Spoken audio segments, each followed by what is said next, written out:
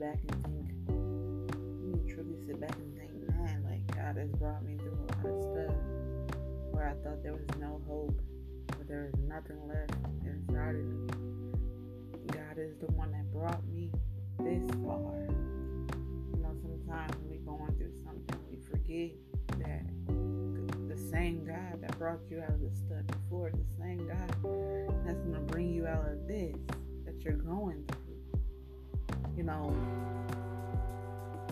He just wants you to stop worrying, stop wavering in your faith, and just press on, relax, and enjoy what God is having you to do today. Love life. Take a break from all that, I have to work hard every single day, and that mentality that the world gives us. Yes, work, then rest, work and rest. It's in the flow, it's in the balance, Just enjoy what God is giving you this day. Work hard, then rest. If you're tired, rest. Get back up. Do it again. Have a blessed day.